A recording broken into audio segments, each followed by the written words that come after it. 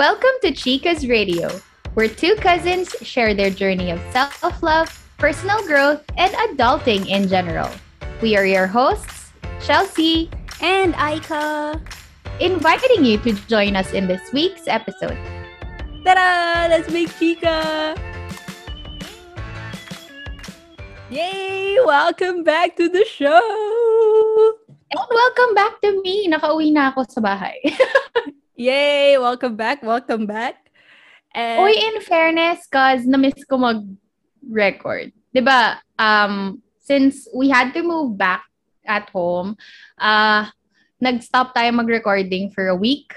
Yes. Parang di tayo nag-recording for a week. Yes. Nag-recording kami twice the previous week. And then when we had to move out, nag-stop kami for a week. Na-miss ko, parang hinanap ko siya. Kaya actually, before we recorded this episode, ang dami na naming chikahan ni Ate Aika. Kaya tawang-tawa kami. Kasi ang tagal na namin. Pero hindi about dun sa topic for today. Anyway, what are you grateful for this week? What am I grateful for this week? Well, yun, aside dun sa paglipat namin sa bahay, I guess I'm thankful for my current problem right now. Kasi yung problem ko right now is actually what we talked about before we recorded, which was my room setup. So, hindi ako mapakali kasi ang dami kong gamit. And it's a problem na I'm thankful for kasi it means na I have abundance of things that I want, that I need. And yun, na kahit na problema ako, it's a good problem kasi it's a good reminder na I have enough. Yes. And I have actually more than enough. Well, for me, what am I grateful for this week? Having off day yesterday, Friday. So, we have this summer Friday kasi sa office. So, it's additional leave aside dun sa nasa leave talaga namin for the year. And I'm grateful for it kasi meron lang talaga, iba lang yung feeling na kahit work from home, alam mo yung paggising ko, hindi ko kailangang isipin na kailangan ko mag-work ganyan. So kahit meron akong kailangan gawin personally, ganyan like chores, at least yung utak ko paggising ng umaga, hindi yung work yung naisip. So, that's what I'm grateful for this week. So, walang transition. Walang transition. Yeah, so our episode for this week is how to deal with a heartbreak. Yes, kaya kami naka-black. Nagluluksa kasi kaming dalawa.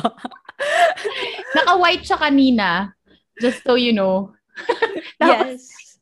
Yun, nung nagchichikahan kami, na-realize namin na, sige, let's wear black. Let's be matchy today. Yes, para maganda rin sa video. We're going to talk about heartbreak. So, have you ever had your heart broken, guys? Hello? Ang alien mo naman kung hindi. My God, yes. Several times. Marami na po. And having my heart broken, hindi lang siya sa romantic aspect. So, for example, during the time na I was looking for a job, kasi fresh out of college, I moved here na nga, di ba? So, iba kasi dito, parang my age back then, nag-aaral pa yung mga ka-age ko. Kasi nga, hindi naman pa K-12 nung time natin. So, medyo maaga yung paghahanap ko ng work. Usually, yung age ko, yung mga work na available is part-time lang, ganyan. So, hindi talaga siya yung kung ano yung offer sa Pilipinas na job. Iba siya dito. So, it was a struggle for me. And talagang ilang beses na na-break yung heart ko. Wow, na-break ang konyo. Nakakainis. But yeah, so every time I got rejected, ganyan, from a company, syempre, di ba, kasi I prepared for it, tapos I hope na sana meron na. Ito na yon. But then, hindi pa rin. And kasama din yun is yung pagiging homesick and literal na missing out from the fun sa mga friends ko back then. So, yun siya. Yun yung examples ko na hindi romantic aspect. But since etong topic na to is very broad, let's focus more on the romantic aspect of being heartbroken for this episode. So, in that case, I think I have to explain first yung dating dito. Ayun, so dito, common yung you go on dates and then you enjoy each other's company and then yung akala mo you like each other na pala, ganyan. And then suddenly, isang araw, sabihin sa'yo na, I'm not ready for commitment. Ready ka for commitment. So, hindi kayo same page and that causes heartbreak sa part mo, di ba? Kasi, hindi eh. Magkaiba kayo ng gusto eh. It's either you end it or you be martyr and tanga and move and continue going out casually. 'Di ba? And then, ano pa nga yun? Swerte pa kung magsabi talaga sa'yo na na hindi kayo mag-work and hindi ready sa commitment. Kasi may ibang tao talaga na they cannot do difficult conversations. So, they end up ghosting people, which I've experienced a few times, and it's a very, very, very unpleasant feeling talaga. And yun, so I really appreciate people who tell me honestly what they feel regarding sa situation. Kasi at least may clarity. Kahit masakit, di ba? Iba kasi kapag ghosting talaga, grabe. Ibang level siya. That's for another topic. So, yes. Ikaw naman. Yan. I agree dun sa dun sa ghosting kasi 'di ba, parang walang explanation, walang anything, iwan ka lang. Alam mong may issue yung person, pero matitrigger din yung issue mo sa sarili mo. Totoo. 'Di ba? Oo. Meron nga siya, I read a quote from Simon Sinek. Oh, love talaga si Simon Sinek. Or maybe it's a short clip of a video. And then, he said something na parang ghosting is affecting the other people's self-esteem. So, that's why you shouldn't ghost someone. You tell them directly kung ano. Kasi it makes them question themselves kapag iniwan mo lang. Well, yun yung masakit pag sa ghosting nga. Parang hindi iniwan mo lang yung problem as it is. Pero nandun lang siya. Ganyan. Anyway, so for me naman, siguro share ko na lang yung biggest heartbreak ko. There are a lot, same sa'yo. Hindi naman tayo, yun nga, hindi naman tayo alien or halaman. I used to be, charot. There are a lot of heartbreaks, yun nga, not just naman romantic. Pero this one kasi I considered the biggest. Kasi it really impacted a lot of my decisions in life. And I guess may clue ka na kung ano to. Pero, Oo yun. naman. So my biggest heartbreak was with my first love. I was young back then. I was in high school. I was in high school. He was graduating and going to college na. And since it's not the love story that we're going to talk about, I'll just cut the story short. So how did he break my heart? Well, not really. Pero yun nga, God needed him more. And his life ended at a very young age. I was young back then, parang 16 or 17. Parang around that time, 16, 17. And I was like, I thought sa movies lang nangyayari yun, girl. Parang, di ba sa palabas lang to? Tapos, alam mo yun, I had no idea what to do. I was young. Parang dahil nga akala ko sa movies lang siya nangyayari, tapos nangyari pa siya sa akin at a very young age. I was so unstable. Na yun nga, it impacted a lot of my decisions in life, like college, kung saan ako magka-college, yung mga ganon. People around me knew that I'll get over the situation. Kasi bata pa nga kami nun eh. I was young. And yes, I agree. Here I am now, happily moving forward in life. But you know what? It doesn't change the fact that he was special. I had feelings for him. He was special to me.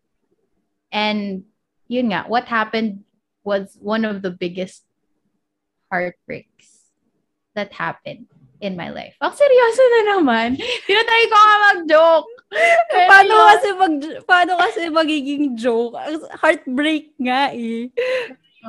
Masakit talaga yung episode na to. Mamaya iyak na ako. So yun. That's what happened. And how things happen. Nanginginig din boses. Ang oo eh. Pero kasi 'di ba, it was a para siyang young adult, hindi pala young adult, teen movie. Para siyang Fault in Our Stars. Yun. Oo. Na everything was perfect as a puppy love. Yung first love mo talaga. Yung what you wish your first love to be, ganun talaga siya. Pero yun nga, things had to end that way. And it was really heartbreaking even more kasi nga, parang I knew before siya mawala, I knew that he loved me. And parang before kasi ang iniisip ko, mas okay na sana na nag-move on na lang siya in life, no? Parang mas madaling tanggapin yon na at least happy siya in life, ganyan. Kaso hindi eh. Si God, you're going to be against God dun sa situation na wala eh, si God eh. So, wala kang magagawa. So, yun yung supreme being, he's the universe, he controls our lives, and yun. Nag-stop. So how did you get over it? For me, it took years. Oh, I can say na all throughout my college life, so mga 4 years. 4 years throughout my college life. Like going through college, he was the one I still talk to in my prayers. Ganyan, I wrote letters for him. He was the person I would cry and long for during retreats back in college. Yung mga retreat parang every after school year, ganyan. Tapos yun, he was my biggest regret. Kasi nga, ang thinking ko back then, we were still young. So, syempre di ka naman mag-give all kung, di ba, kung bata ka pa. Parang may ka pa eh, may mga hesitations ka pa, ganyan. But, yun, as cliche as it may sound, pero really, healing really does take time. Parang, hindi pala. Yung quote pala is, time heals all wounds. Diba? Yung sinasabi nila. Pero totoo, na masasanay ka na lang over time na yun yung reality eh. Yun yung nangyari. Even though I didn't want to, I saw that my life was moving forward and away from our story. And I just remember this incident na parang pang ilang years na ba niyo? Parang 5th year death anniversary. Parang mga around that time na kinausap ako ng parents niya. Specifically his mom, na parang they're giving me the blessing of moving forward in life. And she told me na their son would be happy seeing me happy again with someone else, ganyan. I guess yun yung moment na I really I fully embraced and let go of what happened. Eh sa'yo, how do you get over being ghosted? Grabe, being ghosted lang. Pero, yes. Tama ba yun? Oo, Tama ba? tama. Pero diba? How do you Oo. get over that? Ah, Isipin mo na lang wala na din sila. Di joke lang. oo. Nag-move on na din sila sa ibang space. Sa ibang bahay. Joke lang. But no, but I agree that some heartbreaks really do take a lot of time. Yung sa'yo nga, 'di ba, 4 years na hindi naman nangyari sa akin yung 4 years, I think. Or nangyari ba? Ay, basta merong mahaba talagang process. Meron naman mga mabilis lang. Meron talagang literally 3 days lang. Tapos, okay na ako.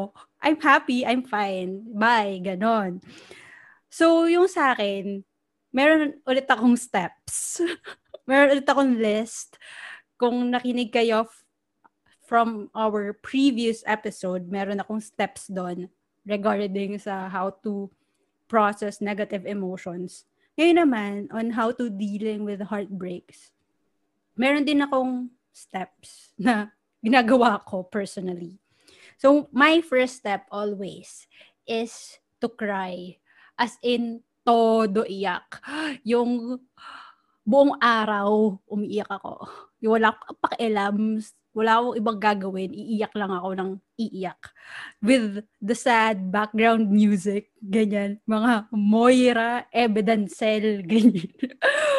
Iniiyak ko talaga siya ng todo. Gusto ko talaga yung talagang ninanamnam ko yung sakit, ganon. And then, sorry, before you move on to the next step, I agree.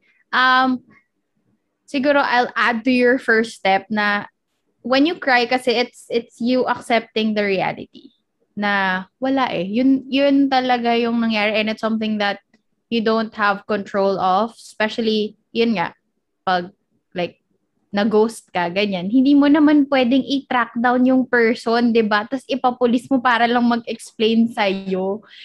Might as well, yun nga, accept the reality, cry. Yun nga, mag-ano ka, gumawa ka ng sarili mong music video, mga ganon. Umiyak ka lang hanggang sa ilabas mo, yun nga, ilabas mo lang lahat ng, ilabas mo yung shattered pieces of your heart. Yes! Yun na yung quote natin sa episode na to. Grabe. Pero ito sa akin, cry, but make sure you put an end to it. Like, have an action plan after. Share ko lang din, I remember I had a friend who broke up with her long time boyfriend. And then she was miserable kasi she invested a lot dun sa guy, and she was so willing to work things out pero ayaw na rin, ganyan. Basta hindi nag-work out. So she told herself and everyone around her na bigyan niyo lang ako ng 1 week. Hayaan niyo lang ako na magpakalasing, umiyak. Basta hayaan niyo lang ako. After nito, okay na ako. She kind of extended a bit. hindi 1 week, parang naging 10 days ata. Pero, once she was done grieving, she started moving on in her life. And for her, and I think I would do the same, na there was no going back. Yes. So, yung pag-iyak kasi, it's, yun nga, sabi mo, it's a form of acceptance and of letting go of all your emotions din kasi. Hindi lang siya sadness eh. Kasama na yung frustration, yung anger, yung regret, lahat na. So, when I cry, at least, nilalabas ko talaga lahat. Kaya, wala akong ibang ginagawa. Umiiyak lang talaga ako. Para nga, when the deadline comes, nalabas ko lahat. Yung talagang iniyak ko na lahat. Wala na akong may iyak pa. Yung ganong factors. Biglang dumami. Isa lang naman yun. Anyway, so after crying. So after crying, what do you do? After crying, for example, mga after 2 days, ganyan, ng pag-iyak, or 1 day ng pag-iyak, next step is always to call my friends, my best friends. I always tell them about my heartbreak. So, alam nila kung ano nangyayari sa akin. And kunikwento ko kasi nga, kailangan ko pa nga rin ilabas. So, syempre yung pag kunikwento ko sa kanila, umiiyak pa din ako, ganyan. And then, it really helps a lot when you surround yourself with people who loves you. yes. And No? people Kasi, who I can trust and who can comfort me talaga. Na alam oo. kong they won't judge me kahit anumang, ano, kahit alam ko naman na ayaw nila or kahit na sinabihan na nila ako before na mangyayari yan. But when the time comes na nangyari na nga at kasi nga hindi ako nakinig sa kanila, they're still there para damayan ako, na para bigyan ako ng ice cream, 'di ba? Para nakakatulong talaga ang comfort food, guys. And alcohol sometimes. Sometimes nakakatulong siya. Sometimes mas nakakalala siya. So, choose your own battles. Your own poison pala. Oy, pero before, when I was, yun nga, nung fresh pa yung mga pangyayari, I was grieving. Binreakfast ko yung ice cream kasi sabi makakatulong daw. Hala, girl, nilamig yung tiyan ko. Tapos, habang yun na, nagloloko na yung tiyan ko, nilalabas ko na siya kasi nga, ice cream yung binreakfast ko. Parang, natawa ako. I remember I was crying. Pero, I was crying when I was vomiting. Sorry sorry sa mga kumakain. I was crying while I was vomiting. Pero syempre yung iyak ko was about the heartbreak, not the feeling of bakit pa kasi ako nag-ice cream for breakfast. Ganon. So, timingan nyo din. Pero 'di ba, ganun din naman yung effect ng alcohol. So, Oo, totoo. Mas malala yung alcohol. Mas malala yun talaga kasi ano pa yun eh. Nahihilo-hilo ka pa, masakit pa ulo mo pag may hangover. Oh, so, tsaka at least yung na ice lang. cream masarap. Yung ice cream masarap. Oh, masarap din naman ang alak. Depende sa alak. Depende sa alak. Oh.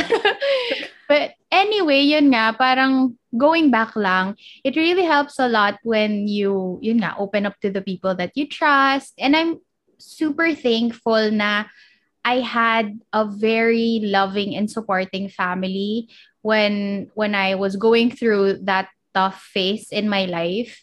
I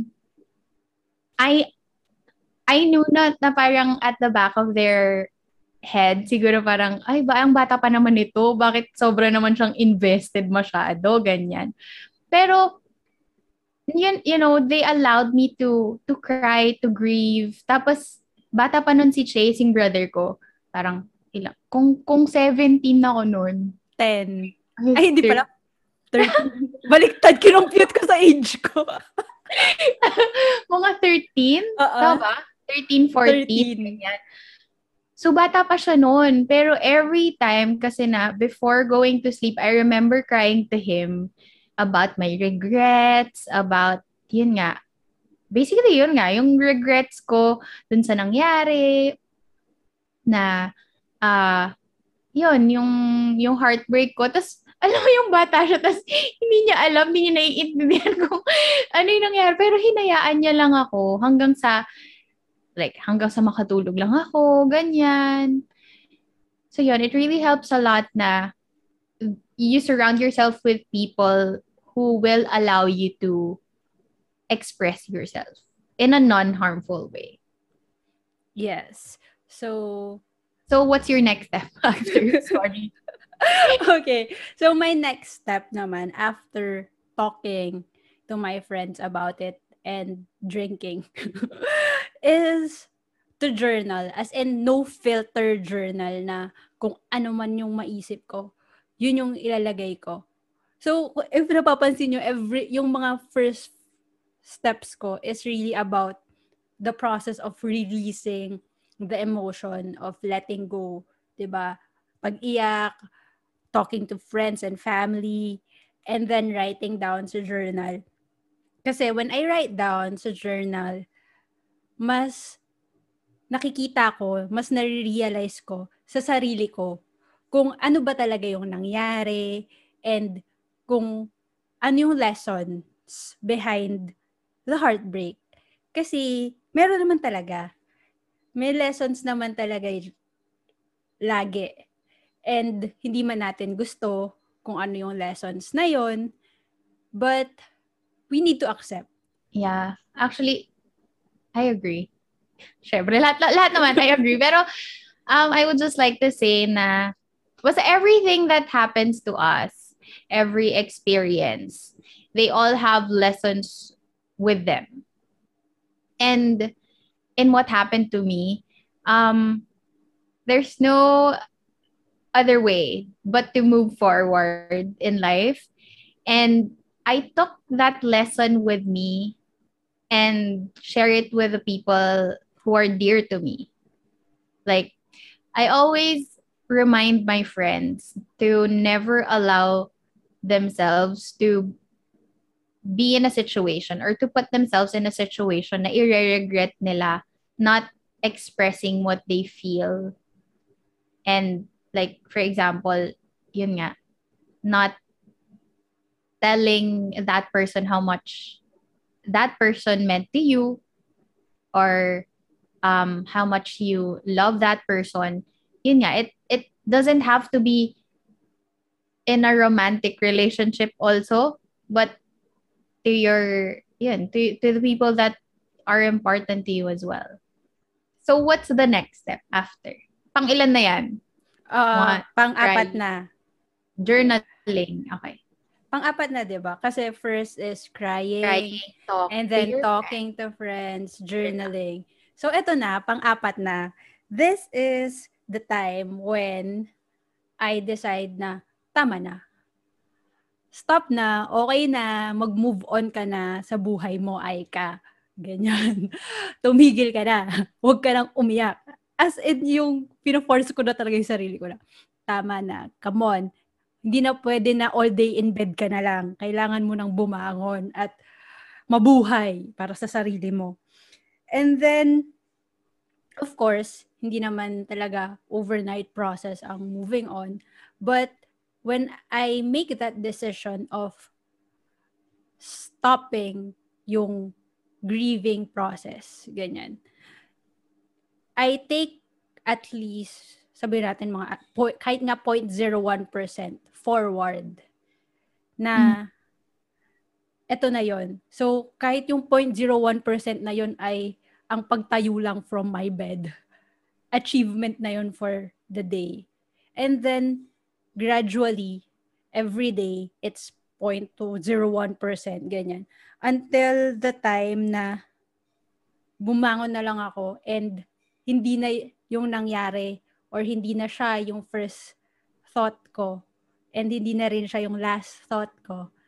And ma-realize ko na lang na, naka-move on na pala ako. Move on ka na. Yes, and dun sa process na yon na after I decide na stop crying na ganyan, I remind myself talaga na no matter what happens, kahit na ginost ka, ganyan, that I am still loved and I am still valued and that I still have my self-worth.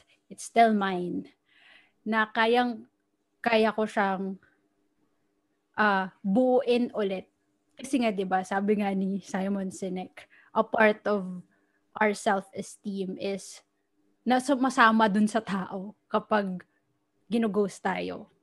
So, yun yung next step ko na after releasing all of it, it's the decision and it's time for me to focus on myself. Which is, yun na yung last step ko is to hindi naman talaga forget about what happened.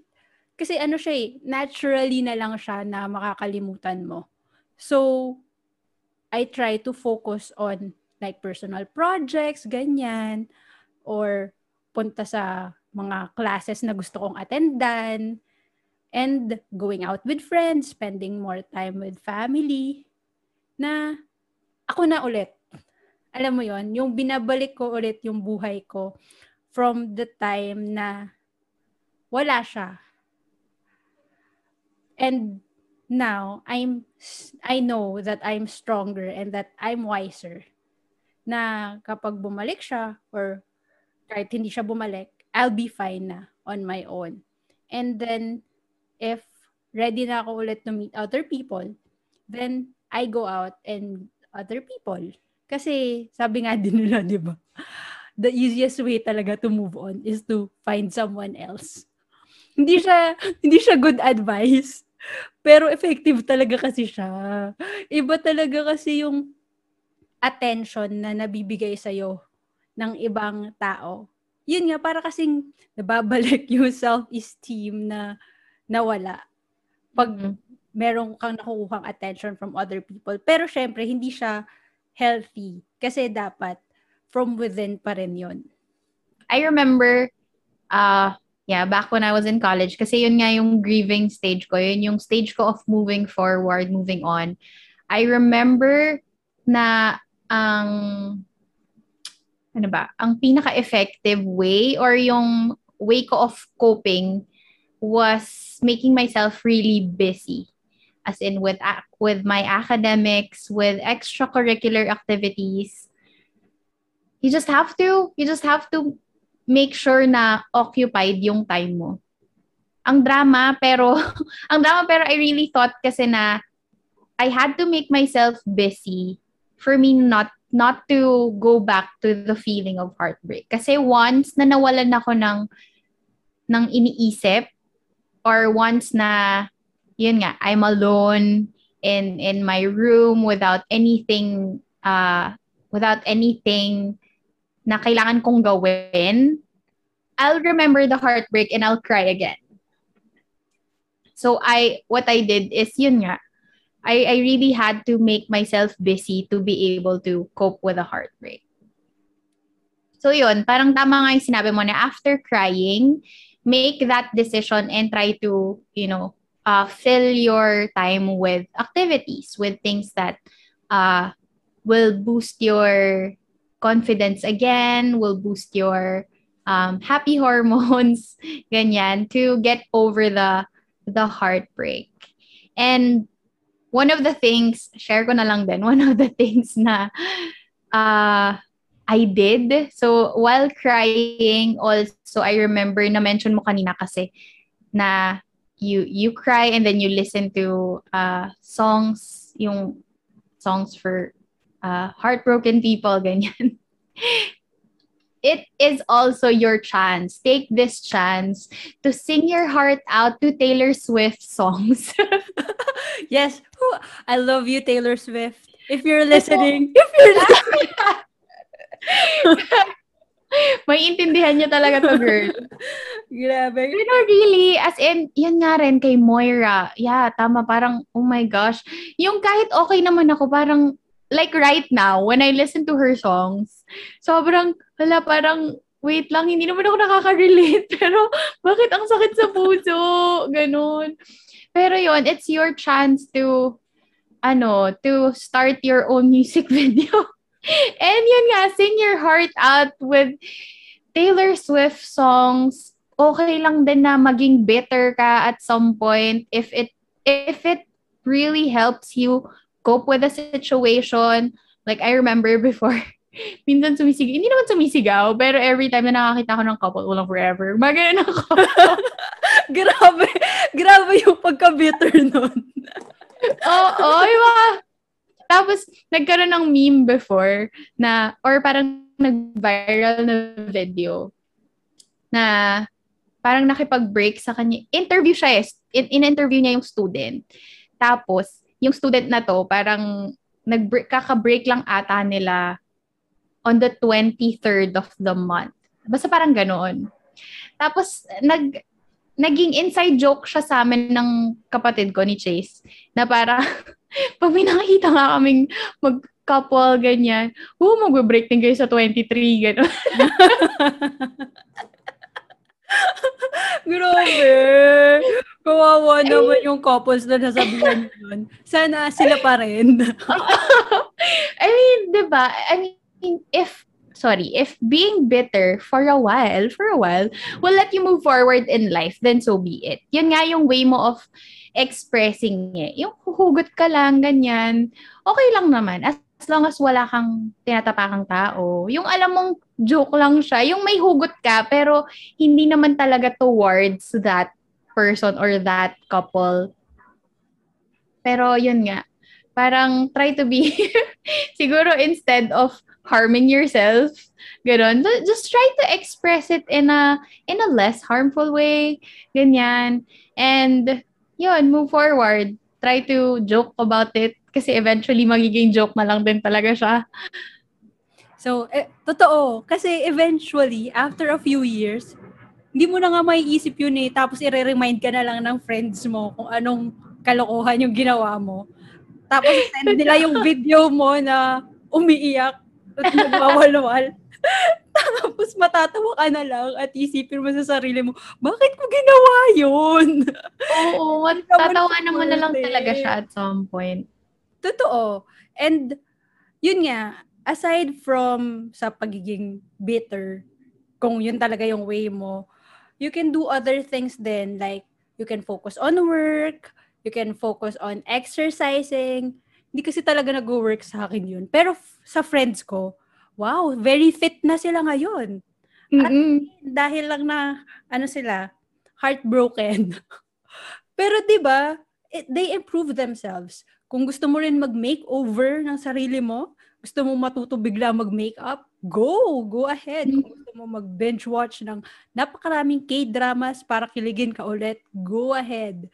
Gusto mo color anything.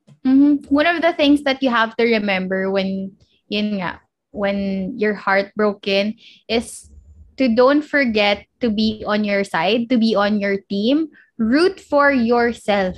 Kasi you would want yourself, remind yourself na you would want yourself to be happy and not be miserable. Kasi, sampal to his face. Yung, sabihin nga natin na yun nga, nag-ghost ka, ganyan. Sampal to that person's face na, okay pa din ako kahit wala ka, hello. Yeah. Kaya ko yung sarili ko. So yun nga, parang magpapaganda ka. Alam mo yun, walang masama to pamper yourself. I mean, medyo pangit yung intention at first na kasi ang intention mo is to, yun revenge. Revenge, quote-unquote revenge, and make that person regret what he left, ganyan. Pero on the process kasi of pampering yourself, yung papagandahin mo yung, alam mo yun, parang papagandahin mo yung sarili mo, doon mo makukuha yung self-esteem pabalik. Totoo. Doon mo makukuha yung confidence mo ulit, yung love sa sarili mo. Doon mo ma-remind yung sarili mo na kaya ko naman pala eh, 'di ba? Kahit mali yung intention at first. Siguro yun yung mga rare occasions na pangit yung intentions at first, pero yung end product niya kasi is parang the end justifies the means. Charot. No, pero, but then kasi parang when I think about it, yung intention, I'm just going deeper pero kasi yung intention mo, like initially nga, is like quote-unquote revenge. But then deep down, hindi naman talaga yung revenge yung intention mo. It's not what you're seeking. What you're seeking is still your self-worth and your self-love. So, it's still for you. Kahit na on the surface level, para siyang revenge lang. So yun, okay lang. Go express yourself. Go express yourself. Pero totoo, yun. And then, meron pa akong isa na which my friends, one of my friends did then. So, naalala ko yung episode sa Friends. Hindi ko maalala kung kanino to. I mean, kung sino yung girl. But the scene was si Ross tsaka si Joey. And then, sa smallest of like details, like sa lamppost, naaalala ni Ross yung girl. So, nung naglalakad sila ni Joey, naiirita si Joey kasi lagi na lang binabanggit ni Ross yung babae. So, yung in relation dun sa moving on, so yung friend ko, ang ginagawa niya, well, ang ginawa niya pala, past that, yung ginawa niya is, she made other memories with that place. So, for example, nag-date pala sila doon, yun yung first date nila. So, ginawa niya, yung mga friends niya, kasama niya. So, hindi na, pag naiisip niya yung place na yun, hindi na lang yung first date yung maiisip niya. Maisip niya na, oh, ito yung time na ang saya-saya ko with my friends. Ganon. So, you try to create memories and change the memories then para, yun nga, makatulong sa iyong pag-move on. Yes, True. those are my tips and the tips from my friends. Siguro last insight na lang before we wrap things up. I remember back when I was in college, I became active kasi sa church org namin. As one of my ways na para maging busy. And then I had a spiritual director. And siya yung lagi kong kinakausap. Para siyang naging therapist ko back then. So, siya yung lagi kong kinakausap about, yun nga, how my heart is, ganyan. And then I remember, she told me na having your heart broken is like pulling a nail out from a wood. So, diba, kunwari may wood plank ka, tapos may nail na nakapasok doon. So, it's like pulling a nail out. And there will always be a hole in that wood, which is your heart, can be your heart, that you have to fill in with something to heal and cover it again. So, pag nawala yung nail na yon, unless you do something about the hole, nandun lang talaga siya. But one thing she didn't tell me was like how will I cover that hole, ganyan? How will I heal that part na nabutas, ganon? What should I put to cover that hole? And I discovered na it doesn't have to be another person. Kasi initially you'll think na since person yung nawala dun sa, diba, yung nail is the person. So, initially, you'll think na you have to find another person to fill that hole. I realized na it can also be like a newfound hobby or a passion or love for your friends. It can be also like a fulfilled goal or another goal that you achieve. There are so many ways that you can do to heal and cover that hole again. It doesn't have to get another person involved if you're not even really ready to get into a relationship again or like yun. Yes. And since you mentioned about yun nga, your spiritual director, I remember this quote from our pabaon. Pabaon is sa Ateneo. Program siya for graduating students where there are speakers, may mga professors, and they, parang ano siya, parang TED Talk, ganon, on motivation on how we can like strive in the quote-unquote real world. And itong quote na to, sobrang tumatak siya sa akin out of all the pabaon talks. So the quote is this: there is no pain so deep that God is not deeper still. So every time nararamdaman ko yung pain na yon, every time na may heartbreak ako, naaalala ko talaga yon. And it helps me talaga kasi I know na this isn't the end. Na kahit gaano pa kasakit yung nararamdaman ko ngayon, kahit na feeling ko gumuho yung mundo ko, ganyan, hindi siya talaga gumuho. Kasi nga, God is deeper than that pain. And for my final thoughts, aside from that quote, is to be patient with yourself. If you're currently dealing with a heartbreak, be patient. Have compassion for yourself and just take it moment by moment. Hindi mo kailangang madaliin dahil you'll move on eventually. Basta you express it out and you try talaga and make that decision to move forward every day. You'll get there. And what's for you, what is meant for you, will always, always find its way to you. So I guess that's a Totoo. wrap. Yes, and we'd love to hear your stories if you are in our Facebook group, Facebook community page. Just comment in the comment section dun sa post namin and share your stories. We'd love to hear your stories on how uh, you got your heart broken and how you were able to get over those heartbreaks, or if not yet, we'll be there to help you. So just go to our Facebook community page and share your story. Let's make chika there. Yes, or kung ayaw nyo naman sa Facebook, you can also comment sa aming Instagram and sa YouTube. If you're watching this in YouTube, Oh you yes, can. or if you want to be anonymous, you can send a message in Instagram, direct message. Yes, it's Chica's Radio.